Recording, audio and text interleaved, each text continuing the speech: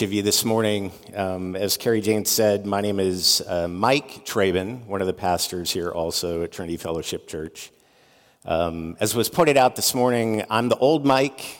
There's a younger Mike if you're a visitor.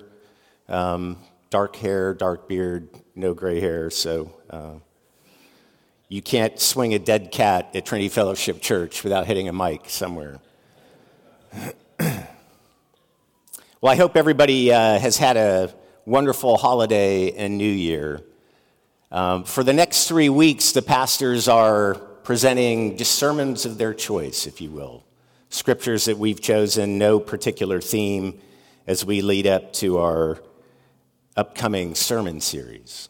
And so this morning, I've chosen Psalm 23. I don't know how many of you may have experienced this in the days following the holidays where you felt hungover. The day after Christmas, all of my kids were hungover. Mostly from the Benadryl we give them to go to sleep. I'm just kidding. I have 4 children at home, ages 13 and under. But this hangover, and we've all, I think, experienced it, where this feeling that in spite of everything that we have, something is missing. I still need something. I'm still lacking something. I got everything on my Christmas list, but I still need to go to Amazon and look for that one thing that's going to make me feel fulfilled and happy. In my house, it looks a lot like I have a room full of toys, but I don't know what to do. And that got me thinking as I'm standing at the recycling bin in the alley behind my house, breaking down all of the cardboard boxes, just feeling a bit disgusted with the amount of things that my family consumes. You see, we've been conditioned to consume in this country in particular. Our culture encourages us to be consumers.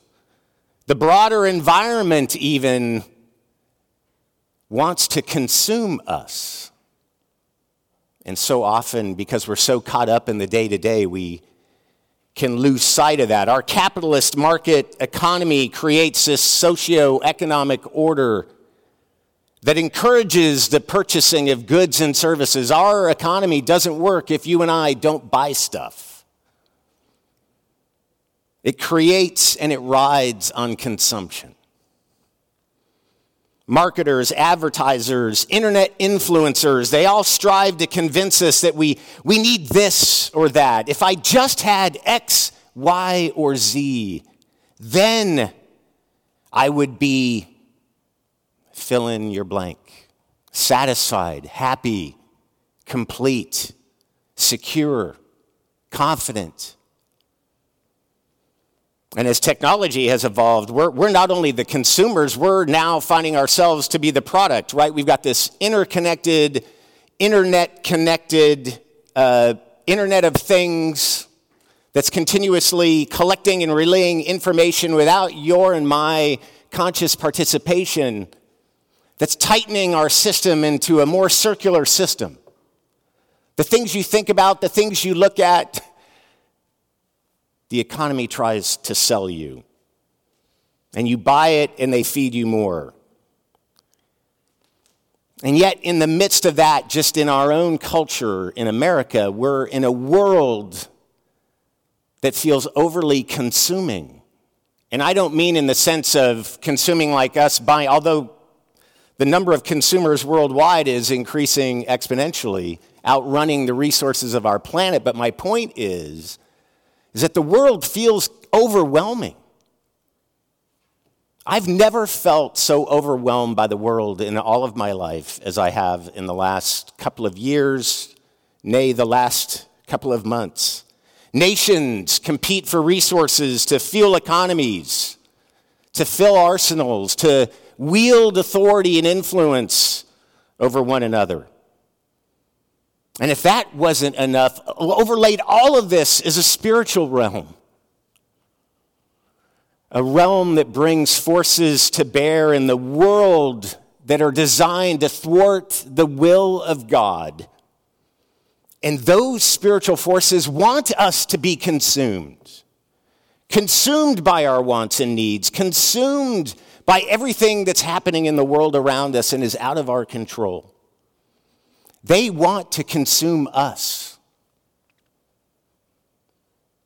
I've shared this before. I had a professor in seminary who was talking about a lot of things, but he said, the devil, first he tries to deceive you, and if he can't deceive you, then he tries to kill you. In 1 Peter says, your enemy, the devil, the adversary, the one who wants to separate us from God is like a roaring lion. He's on the prowl looking for someone to devour. The devil wants to consume you and me. And I think one of the ways he's working at that is to make us consumers. So Peter says, be sober, be alert. Don't be hungover, be sober, be alert. You see, as Christians, we're constantly buffeted by our surroundings. We're constantly being spiritually formed. The question is, which spirit is forming you and me at any given moment? It's a relentless environment. And yet as Christians, because we live in this consumer society, this consumer economy, it's not surprising that the church's discipleship methods have become largely centered on consumption, on the consumption of information, on the consumption of experiences. As overwhelming as the choices we have as consumers in every facet of our life, it's overwhelming the number of ministries that you can pay attention to, be a part of, the number of programs that various churches offer, the number of books being marketed, the number of podcasts you can access, online sermons, conferences, seminars, camps, cruises. And they have their value and their place, without a doubt. Please don't hear me say they don't. But Jesus commissioned us to make disciples of all people. And how did he say we're to do that? He said we're to do that by baptizing them and by teaching them. And teaching them what? What did he say we're supposed to teach them? To obey everything that I have commanded you. And so my point, friends, to go on that short diatribe is to say, I think that the habits that we're instilling in disciples needs to be reevaluated. We live in a dangerous universe in some senses.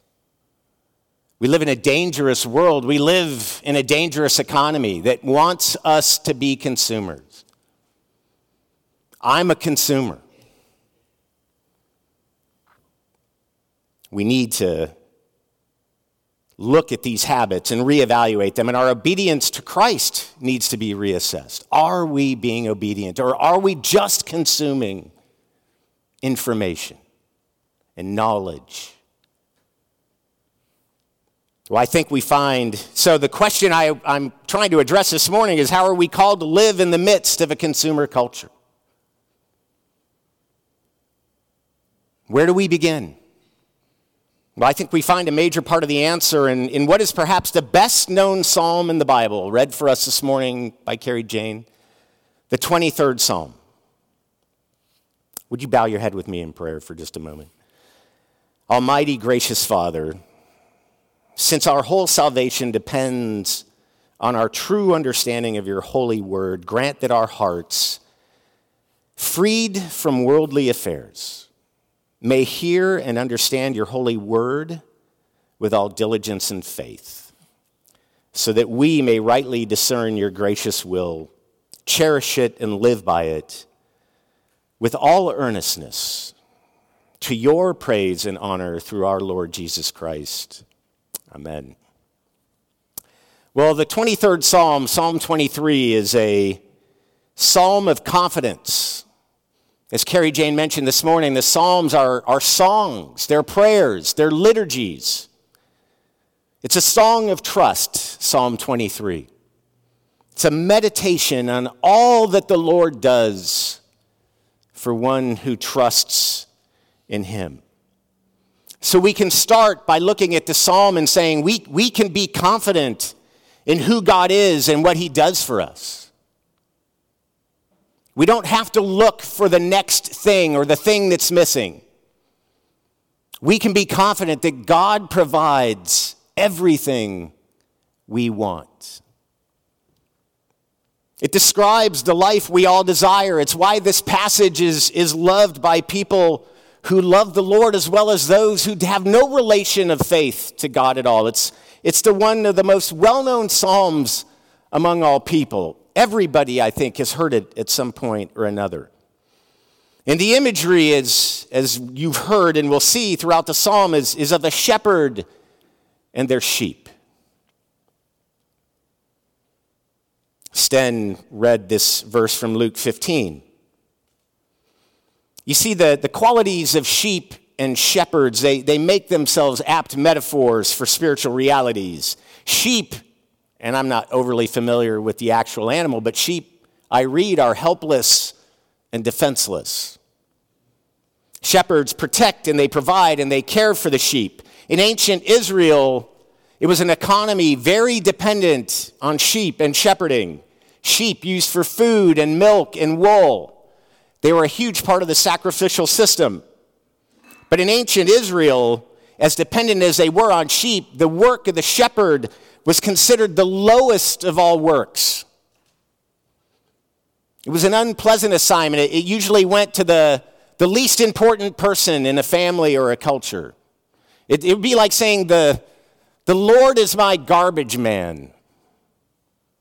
He takes all my cardboard to the recycling bin.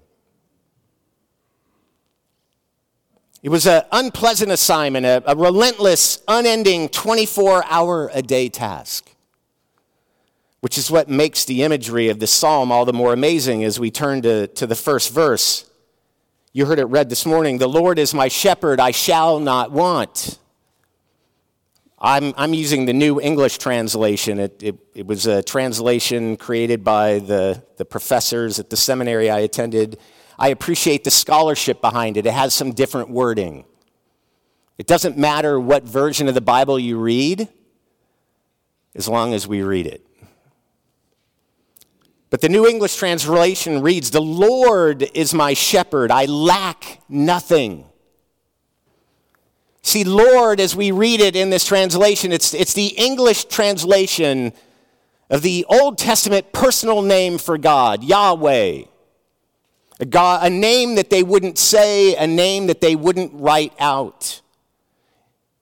It means I am who I am. If we recall when Moses asked God for his name, he said, I am who I am. It's this idea that God is timeless and he's all sufficient. And this text tells us that who is our shepherd? It's the timeless, all-sufficient God. The triune God of the universe who selected the least, what your culture thinks is the least important task. God says, that's my job. I'm the shepherd. Jesus says in John 10, I am the good shepherd. As we read this verse, we can take away from it that I'm not the one in charge. I'm in the care of someone else. Have you ever had that experience where, man, it's great, I'm not in charge for the moment? Maybe as a parent, maybe as an employee, maybe you've been on a trip somewhere. You know, it's just relaxing. I get on a plane to fly somewhere. I don't fly the plane. I don't land the plane. I just ride the plane. It's really nice. I don't have to answer my phone. I'm not in charge. I can read my book. I can take a nap. I can think about the things I want to think about. I'm not in charge. I'm in the care of somebody else. And how marvelous is it that we're in the constant care of the most good, most loving, most perfect, most patient, most powerful, most wise being in all of the universe. When the psalmist utters these words, the Lord is my shepherd, he's essentially saying, I've surrendered my kingdom to God. I've surrendered my personal kingdom to God's kingdom. He carries all the authority of leadership and responsibility for our care. And he promises us constant companionship in the midst of this. We can't miss this. At the end of Matthew's Gospel, chapter 28, verse 20, Jesus gives the Great Commission. I mentioned it earlier. And his last statement is to say, "Lo, I am with you until the end of the age." The greatest part of that whole commission is his promise that he never leaves us, that he never abandons us, that we never do any of this by ourselves. That God is constantly with us. Earlier in the Sermon on the Mount, he tells the hearers, he says, "Pursue the kingdom and righteousness, and all of your life's provisions will be given." Pursue the kingdom and his righteousness, and God is your shepherd. You will not be in want for anything. You will lack nothing. You will have everything that you need. Friends, because the triune God is our shepherd, we can be confident that we have everything that we need. In verse 2, it says, He makes me lie down in green pastures. He leads me beside still waters. The New English translation says, He takes me to lush pastures. He leads me to refreshing water. You see, God leads us to places of true rest for you and me, friends. And I don't mean rest maybe in the way you might think about it, laying by the pool in the chaise lounge, and maybe there are those moments, but what he's saying here is in the midst of everything that you experience in your journey of life, God is leading you to a place of true rest, to find rest in him. Jesus says, "My yoke is easy, the burden is light." God leads us to places of true rest. And in the power of God, this verse is telling us that we're fed, we're refreshed. All faithful followers, as faithful followers, we can find rest in a green pasture because we have everything that we need.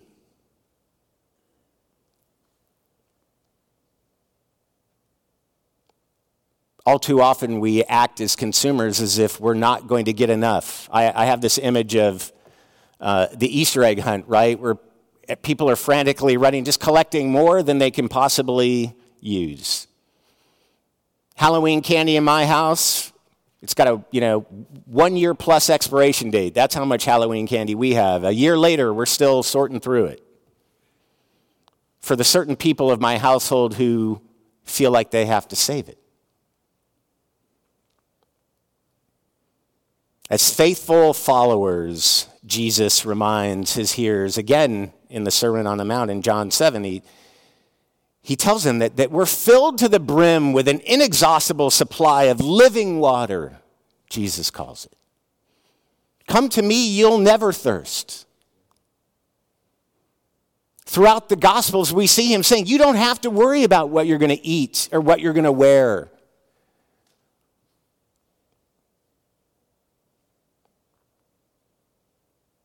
But overall, friends, we can be confident in the Lord that as he leads us into these lush pastures, as he leads us beside these refreshing waters, that we'll find rest. God promises us rest, and we can be confident in that. In verse 3, it reads, he restores my soul. He leads me in paths of righteousness for his name's sake. A different way of looking at that is that he restores my strength. He leads me down the paths, the right paths, for the sake of his reputation. You see, God renews our life. God renews our soul by assigning to us the righteousness of Christ when we place our trust in who he is and what he's done for us and his promised return. He renews our life and soul. Right in that moment, he assigns us the righteousness of Christ. We're thus reintegrated into this life of union with God, no longer separated by sin. All of this through Christ. And we're promised an eternal life with God. But the verse also tells us that part of the process of how God renews our life and soul is by guiding us down paths that are meant to form us into Christ's likeness. We're not immediately perfected in our human state, in our fallen state. God looks on us with the perfection of Christ, but we're still works in progress for the remainder of our life on this earth. He renews our life. He renews our soul by leading us down the right paths. He leads us down this path. He doesn't point down to the path and go, hey, get going. Go do your laps. I'll be standing here with the stopwatch judging. No, God is leading us down the path. And he does it because that's who God is. God is love, the scriptures tell us. The verse reads that he does it for his name's sake. He does it for the sake of his reputation. But that, friends, isn't arrogance on the part of God. Hey, don't embarrass me. That's why I'm doing this. He does it because he loves us. He does it because he can't not do it. It's who he is. It's out of his character that he restores our soul, that he leads us to our salvation, that he's constantly calling us to this place. And he's saying, I want to transform you for the rest of your life.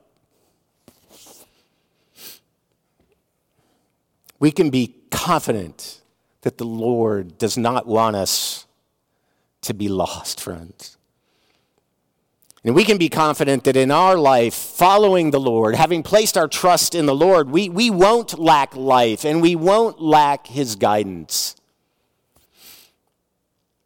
Well, as we move to verse 4, we find a shift in the tone of the psalm. In the first 3 verses, the psalmist has been making declarations, if you will, about God and who he is and his nature and his character. But beginning in verse 4, he now begins to speak directly to God.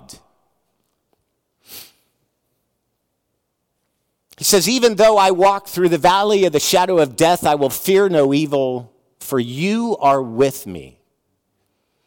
He's making this affirmation to God. It's a prayer, if you will. He says, Lord, even though I must walk through dark valleys,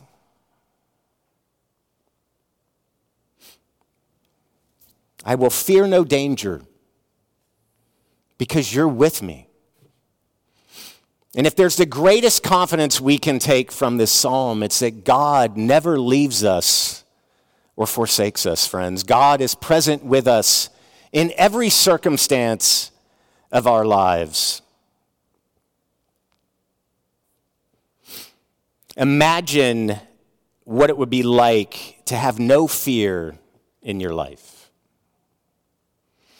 No fear of what life's going to bring you, no fear of getting old, of death, disease, or hunger, no fear of any person or creature, not even the loss of all of your possessions. Can you imagine what that feels like? It's hard.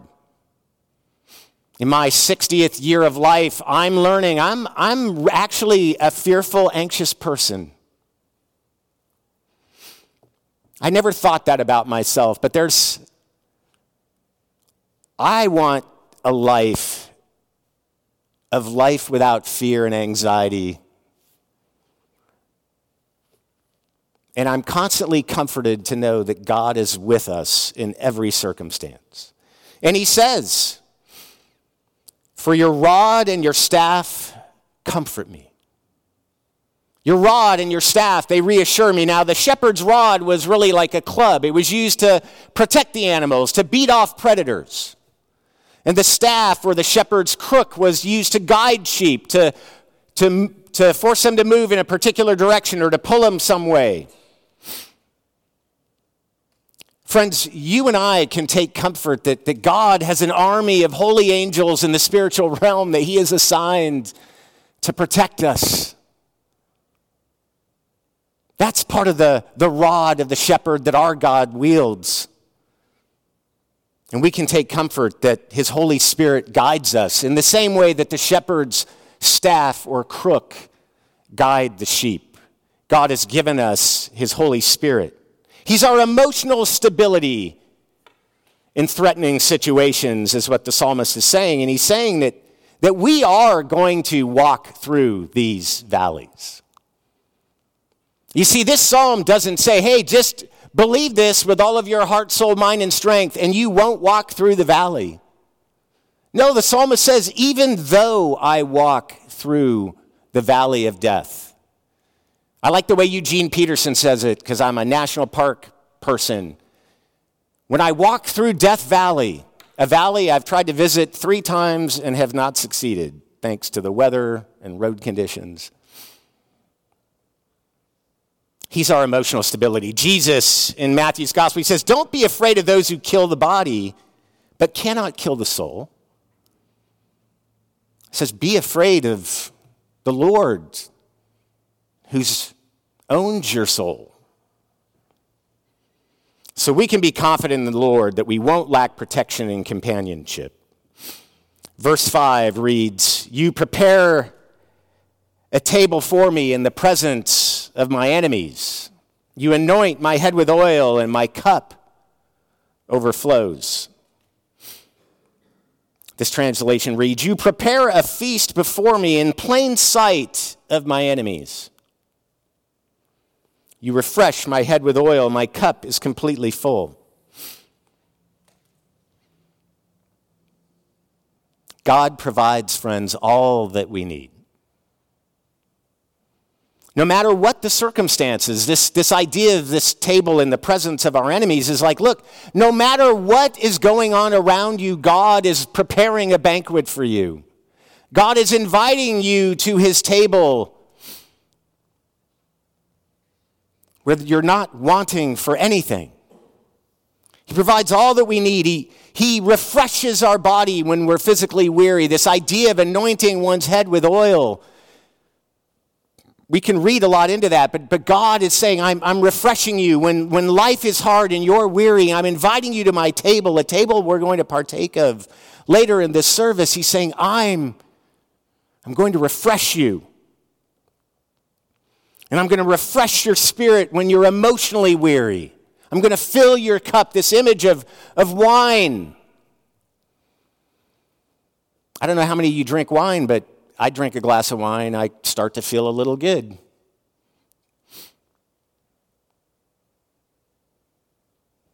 God wants to help us to experience the joy. He wants us to have a life that is full and free and powerful in him.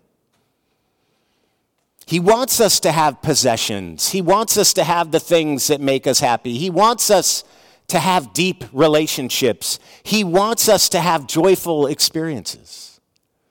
God doesn't not want those things for you. God doesn't shake his head when you go look and purchase that thing that you want on Amazon. But he says, be confident in me that you will not be lacking for any provision, no matter the circumstance. And so in the final verse of the psalm, the psalmist rightly comes to life's goal. Life's goal, to dwell in the house of the Lord forever. He says, surely your goodness and mercy will follow for all the days of my life, and I will dwell in the house of the Lord forever. This version reads, surely your goodness and faithfulness will pursue me all my days, and I will live in the Lord's house for the rest of our life. Friends, this life that we're on, this journey of transformation is a lifetime. God is calling us not to have this fixed mindset. You came to Christ at 13, you went to Sunday school, you had it all figured out, and then now just 52 Sundays a year, you show up. If what's said confirms everything I think, I'm great. If it challenges me, I don't know what I'm going to do with that. No, God wants you and I to challenge ourselves, friends, to grow. And he never stops pursuing us to achieve that. God's goodness and loyal love means he never stops pursuing you and me. He doesn't say, I got Sten and Lisa, okay, set them over here. He's omnipresent, omniscient, all-powerful. He can do it all at once. But God never stops pursuing us. He never stops calling us. He never stops waiting for us in a season of perhaps being distant from him. God's goodness and loyal love means that he's waiting for us with open arms when we turn back to him. When we rededicate our life as disciples to being obedient to him. He's waiting for us. He's never left us. His goodness and loyal love means he places us into a fold of a community of people with whom we're meant to live for all of our earthly lives. So many times I've read this verse that says, I will live in the Lord's house for the rest of my life. And before I became a Christian, I mostly heard this psalm at military funerals. It's required reading there. I think it's but my point is, I think, they're talking about eternal life. No, it's both. It's both. It's this life and that life I've promised. He says, I've placed you into a fold of a community of people, the church, fellow Christians, other believers, with whom we're meant to live our earthly lives for all of our life, with whom we're meant to journey together, to spur one another on to love and to good deeds, to disciple one another, to go out and engage with the world together. God says, this is the Lord's house that you will live in the rest of your life. The psalmist here, he says, and I will live in the Lord's house for the rest of my life. He's talking about the present and the future. And Jesus has said, I've gone to prepare a place for you in my Father's home. God's goodness and loyal love means he's prepared a place for us with him in eternity. And while we wait for that glorious day to appear when we can truly be without need, without anxiety, without fear, God says, be in my house, be with me every day. So this 23rd Psalm portrays life as a pilgrimage, as well as an end state. He's portraying a life that's imminently available to you and me, friends. To those who trust in Jesus and those who follow the Lord. It's a life we're meant to enjoy. But do you believe this is actually true? Or can we intellectually go, yeah, okay, that all sounds good. Yeah, that verse, yeah, it really resonates with me. But do you believe it's true? How do we know if we truly believe something? Where does it manifest? The Bible tells us it manifests in our actions. I don't want to sound pessimistic, but I am. I think it's really hard for us as human beings to act out and live our lives as if these promises are true. I think that's why God gives us a lifetime for this journey. That's why God, again, calls us into this community. So how do we do it? And the scriptures tell us to be obedient, not only to be confident that we lack nothing under the care of the good shepherd who is God, but he says, be obedient. Jesus tells the disciples that obedience to his commandments is a prerequisite for the Holy Spirit coming to them. He tells us this in John chapter 14. He says, if you're obedient to all that I've commanded, I'll send a helper. And that promise is true. God has given all of us his Spirit. But it's interesting to note that what comes before the Spirit's leading is obedience. Now, it's easy for me to stand up here and go, oh, just obey. I mean, I say it to my children and my dog a lot, and, with mixed results. Much, I'm sure, as God looks at me, Mike, it's a mixed bag with you. So this is the part of the sermon where I'm telling you something I think this is the lifetime it takes to work out how we do this. I'm not going to give you 3 simple applications, although I do have those. They're not going to solve this problem for you this morning. Because I think I've read things that connect with me, that 3 conditions must be present in our life if we're to live in obedience, is if what we believe about the power of God is true. The first one is to love God. And you'll recognize these. And the other is to die to self. And the third is to love our neighbors. Right? When the Pharisees asked Jesus, which is the greatest commandment of the law, Jesus begins to recite this Shema, this prayer that holy Hebrews recite. Hear, O Israel, the Lord our God, the Lord is one. You shall love the Lord your God with all your heart, soul, mind, and strength. But then Jesus goes on to say, and you shall love your neighbor as yourself. On these 2 hang all the law and the prophets. Later in the epistles, Paul repeatedly says that loving your neighbor is the fulfillment of the law. Well, how do you get there, right? I think if we love God with all of our heart, soul, mind, and strength, that's part of our lifetime journey. We have to ask ourselves often, am I doing that? Am I living my life out of that? And out of that comes death to self. That's a whole other sermon series, friends. I'm not going to touch that one today. Right? There's a lot of diversity and complexity in how we worship and where we go to church and what we do, and that's a good thing.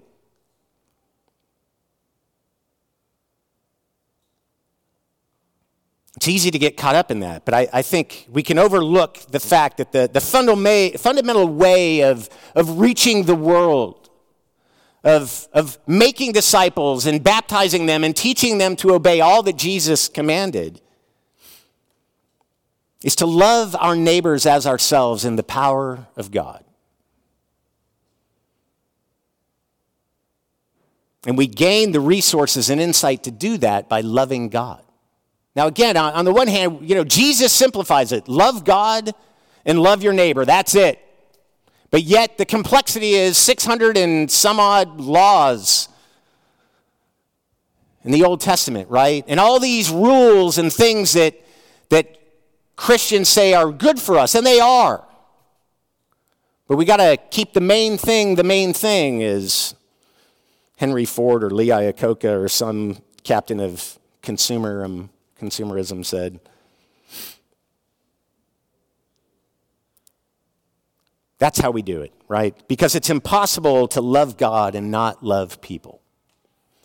And friends, I think what I'm saying, a big part of what I'm saying here is we've spent a lot of time, I've been discipled my whole short Christian life to consume information. Yet now I'm looking at the scriptures and it says, yeah, that, and then go and love your neighbor. You see, God's heart, his very nature is love. And if the Spirit of God dwells in us, his love will flow through us to others. Dallas Willard is a big influence on me. I think the things he's written are incredible. He's passed on now, but he says, loving our neighbor as ourselves in the power of God, it's the key to understanding and obeying Jesus, and I think he's 150% right. And that feels risky and dangerous, right?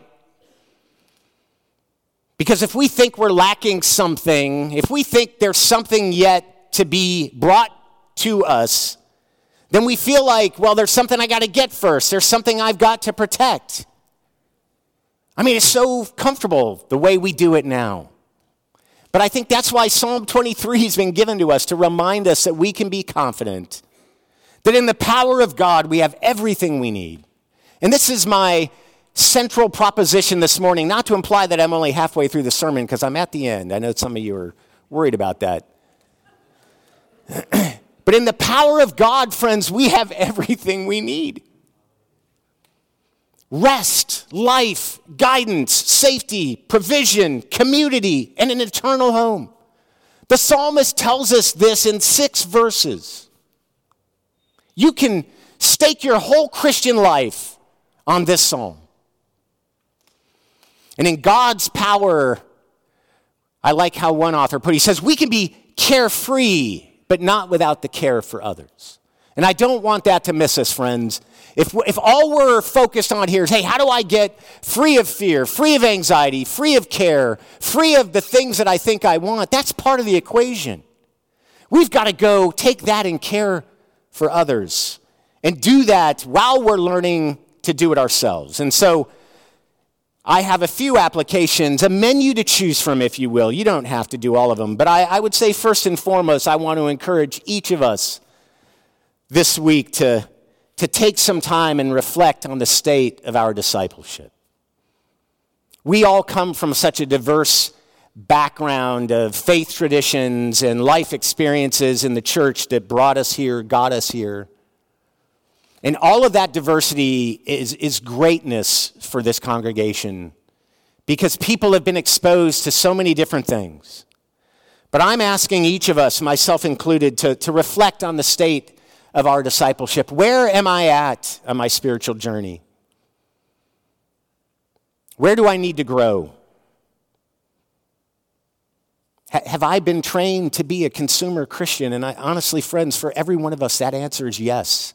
And I don't say that in a mean-spirited way. I'm just saying that to call our attention to that's the world we live in.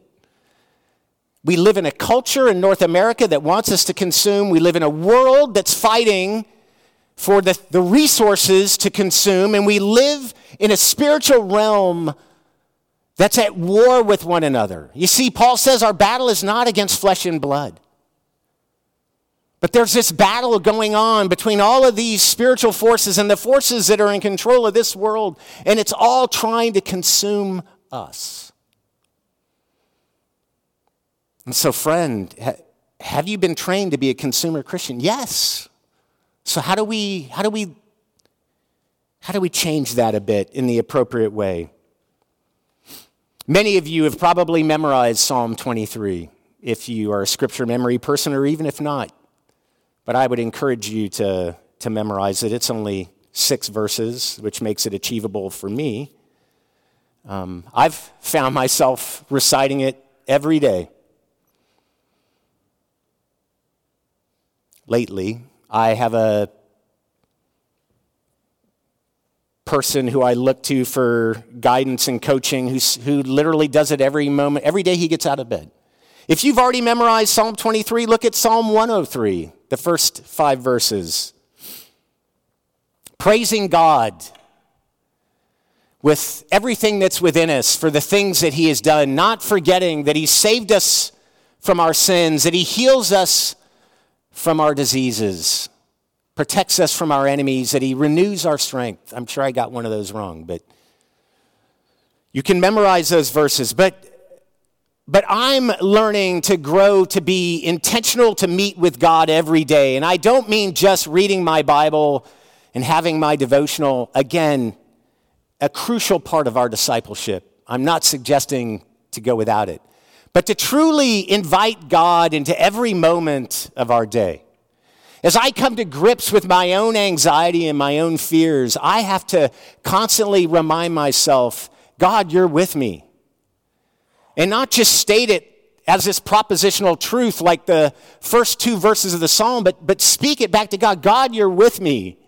In you, I don't need to be anxious. God, you can guide me in what I'm about to do. God, I'm afraid I can't construct this sermon in a way that sounds coherent and will connect with people. Will you help me? And then, friends, I think we need to start looking at how we give ourselves in some way to our neighbors. And I don't think that has to be as cosmic as some grand program of the church. I think it starts in our home. How can we be a good neighbor to our family members? It starts in our workplace. It's even in our neighborhood and in all the places where we find ourselves out and about. God, could you show me? Could you guide me? How you want me to represent your kingdom in this moment, in this day. I'm having to retrain myself to think that way. Would you bow your heads with me in prayer?